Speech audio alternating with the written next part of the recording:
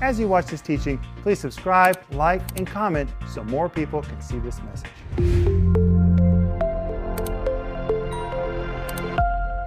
Welcome to Home Group. My name is Rick Renner, and we're so glad that you've joined us. And the we is me, Maxine, Denise, and Joel. Welcome back to Home Group. Well, thank you very much. I had a little break, and I'm very glad to be back with you.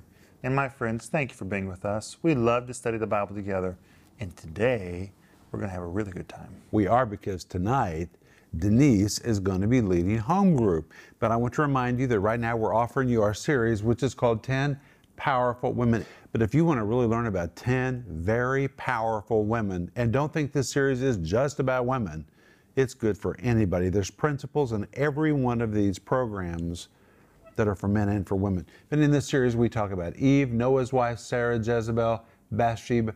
Tonight in Home Group, we're going to talk about Esther, and Denise is going to lead us. But this is 10 parts. You can order yours by going online or giving us a call, and it comes with a free study guide. If you don't order the series, just go get the study guide. It's free. All you have to do is go to the store at renner.org, and you can download it right now. And this week, we're also offering you, for the first time ever in our ministry, the book called All the Women of the Bible. More than 400 women are profiled in this amazing book. I mean, it is quite a resource. You need to order yours. And remember that if you need prayer, we're here for you, and we're waiting for our phone to ring so you can tell us how to pray, or if your email to show up in our inbox. And Home Group, thanks for being with us. We just love being together with you. We look forward to sitting right here on this set. We imagine you being right with us. We can almost see you right through the television. And tonight, we're going to talk about the next powerful woman, and that is Esther. Denise. By the way, you look real pretty in your spotted top. Thank you, Rick. I really like this top. Well, I know you like spots. Well, yes. Home Group, welcome. We're so excited to be with you. I can just see you sitting there with your cup of coffee or your tea and your Bible, and we are so glad to be with you, and thank you for your time. Well, first of all, I want to offer my book, Who Stole Cinderella, to all of you ladies that are interested in becoming a strong woman. Because in this book, I talk about how God has made women to be strong and to build up their houses. It's a great book for somebody you might know that's getting married, or maybe somebody who's having marriage problems. Because I've taught these classes. It's a class. I've taught it for over 10 years, and I've seen divorces stopped. It's just powerful because... Honey, it's not even for people with problems. This is a good book. It really is. A lot about forgiving and power of that, and not judging and changing yourself, all the lovely things we all love to do. So anyway, I invite you to purchase this book because I'm very vulnerable in it, and I think it'll be a blessing to you. Well, tonight we're going to talk about Esther, right? Yes. All right, Sister Renner. All right. Well, lead us. Okay. Well, I'm going to be reading a lot from my notes, but Esther, she's quite an interesting woman, and of course, you know, it's a book in the Old Testament, and Esther. You know, if you were choosing a person to save a nation, you probably wouldn't choose a girl in a beauty contest. But that's who God chose. And I just love that, Rick, because we in our preconceived ideas, we think who is the best. But God said, this girl that's going to win a beauty contest, she's the best. She's the one that I want to use to save a nation. So I think we can all be used by God. If God can use a girl in a beauty contest, he can definitely use us. So what happened was she was raised as an orphan by her uncle Mordecai. And in coming to this beauty contest, she lost so much. She lost her nation.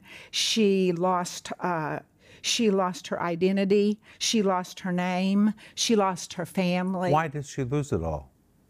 Well, because she had to take on a Persian identity to go into that beauty contest. Okay.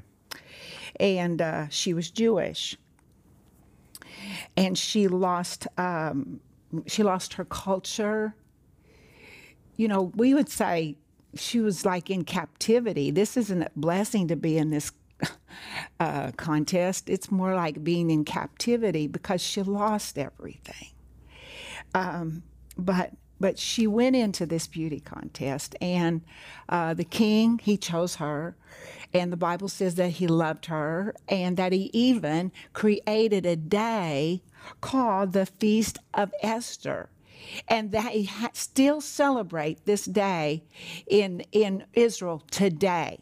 And on that day, he called it this Feast of Esther, and on that day, they give gifts to one another. Well, she was happy being a queen, I'm sure, and all of her authority and her crown. But something really happened that turned things for her. And You mean turn things bad? bad. And the king chose a man by the name of Haman. And he was a very wicked man. And he got close to the king Why did he choose him to do what? to help him exercise in all the kingly responsibilities that he had. Okay. And but he was elevated to a high position so that he had the king's ear. And so one day, Haman was walking down the street, and he expected everybody to bow before him. But Mordecai, Esther's uncle, she refused to bow before him. Mordecai did. Yes. And when that happened, Haman got so angry, he's so filled with himself that he said, I want all the Jewish nation to be killed and eliminated. So he had this place close to the king, so he used it to speak into the king's ear and make a deal with the king to kill all the Jews. Well, Mordecai comes to Esther, and he asks Esther to help.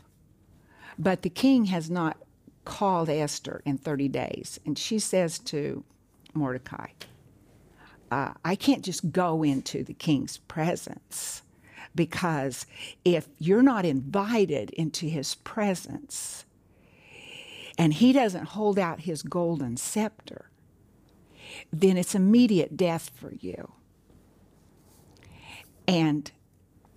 But she makes an amazing statement. And that's why I call her the queen that surrendered. Because this is her main identity that we receive from her, is that she surrendered. And she said a very amazing thing in Esther chapter 4, verse 16. And it says, if I perish, I perish. And surrender is such a powerful thing to happen in our hearts, because it's our decision to choose from something to something else. And for her, she was choosing to risk her life.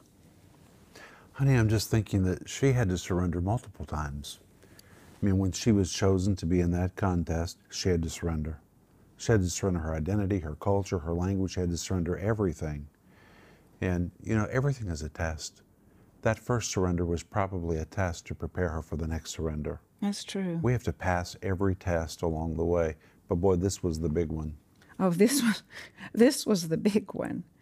And but I just want to say something about people who surrender, because we might not remember like what they did or how powerful they were, but people who surrender, like for her surrendering, she was risking her life, but she didn't know what was on the other side of her surrender. That's always true, isn't it? It's always true. On the other side of her surrender was a nation. Honey, that makes me think of our story. because we had to surrender to move here, and we didn't understand what was on the other side. There's always something mighty after surrender. Oh, yeah. You know, for Esther, it was probably very comfortable to be a queen, to wear a crown, to have authority, to wear beautiful clothes, to be pampered all the time. But she was willing to give all that up and embrace risking her life. And it's amazing that God used her in this eternal plan to save the Jews. Esther's such an example for, I think, for all women and little girls. We all love that book. But we don't remember her for her beauty or for what, you know, all the beautiful clothes that she had or the authority that she had.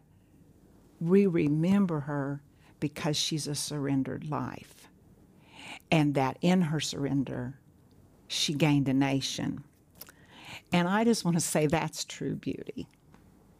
And by surrender, you're really talking about obedience.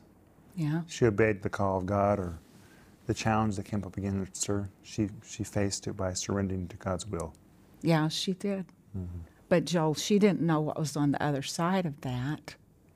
And sometimes I know for myself, we like to hang on to the familiar. We like to hang on to the comfortable. But if we just hang on to what's comfortable, we're going to miss what God had for us. I remember my own life many, many years ago. I was totally out of God's will. I went to the wrong college. I didn't want to go to the college that God told me to go to, and so I went to my own choice of college. I was absolutely, completely miserable at that school. I cried myself to sleep almost every night, and I received more money for my senior year. And God was telling me to go to this other school, but I was like fighting him. And this is what he said to me. One day I heard his voice, and he said, "You can stay here, and I'll bless you, but you'll never know what it was I wanted to show you."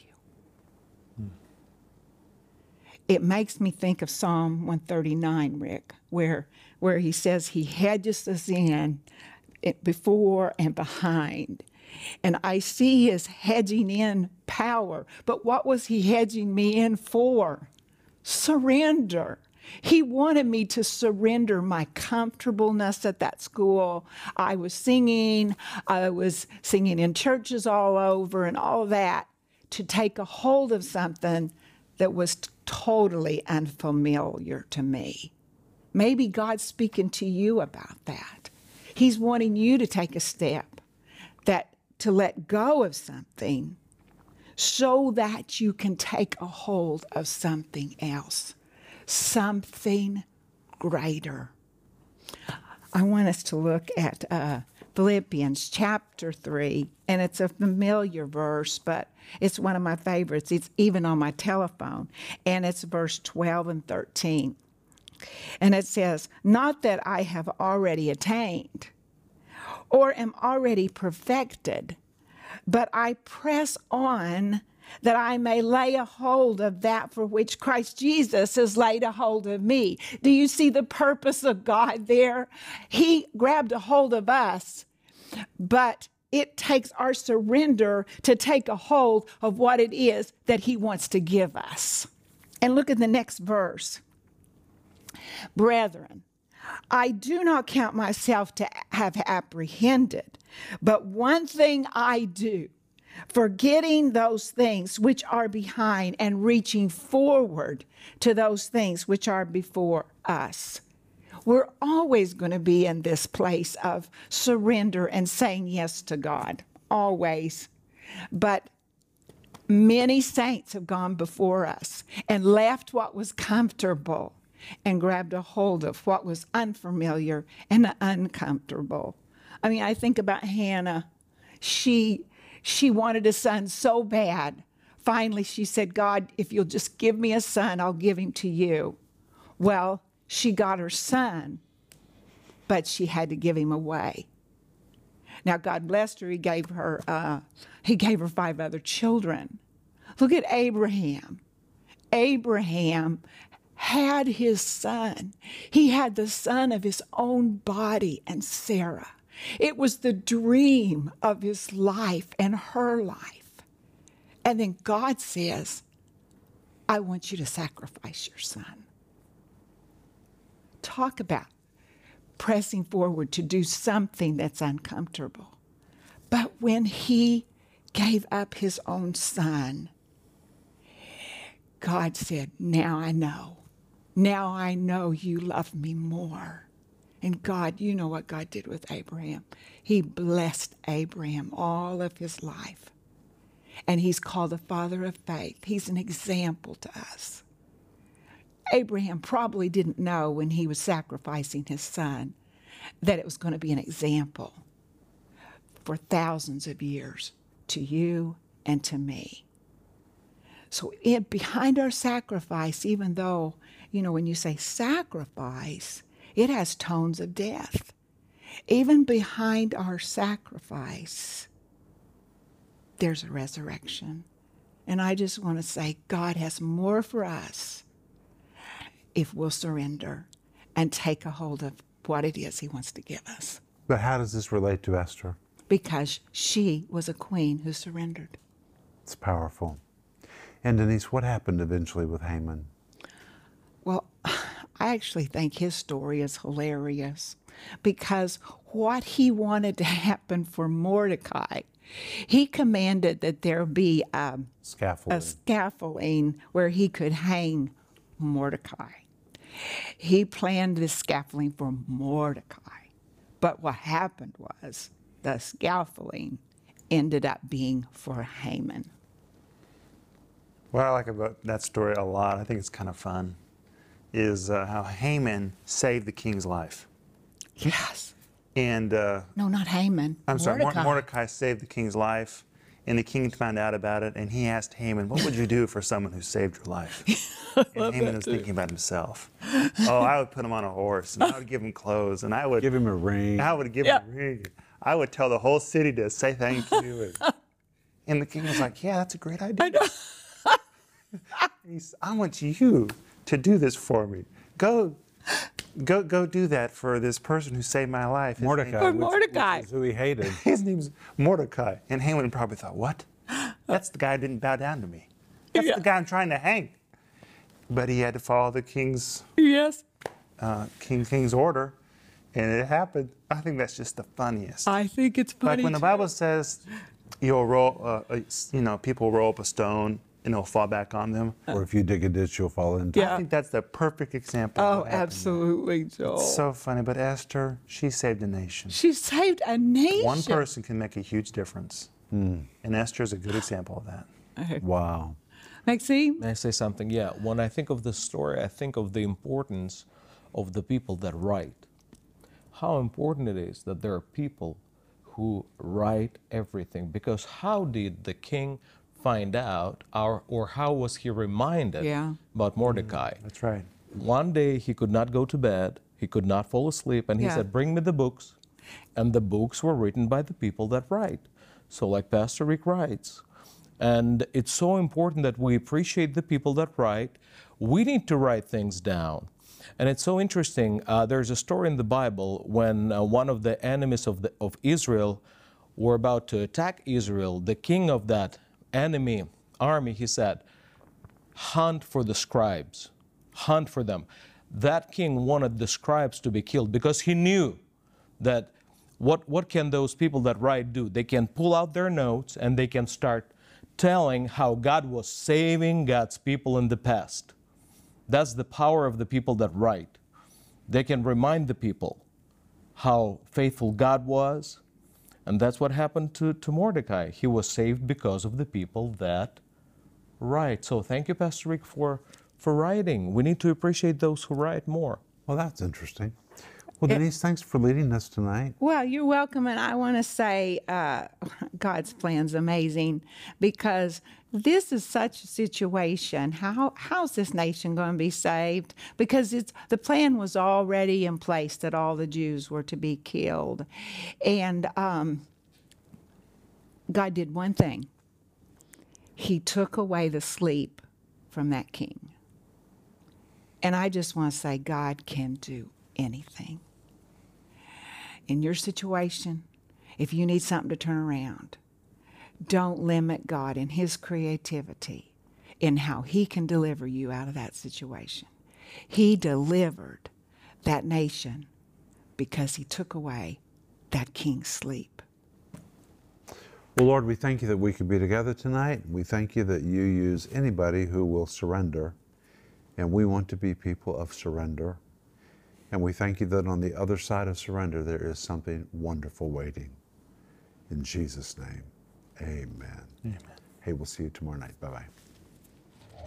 If you enjoyed that teaching, please like, subscribe, and comment so more people can see it.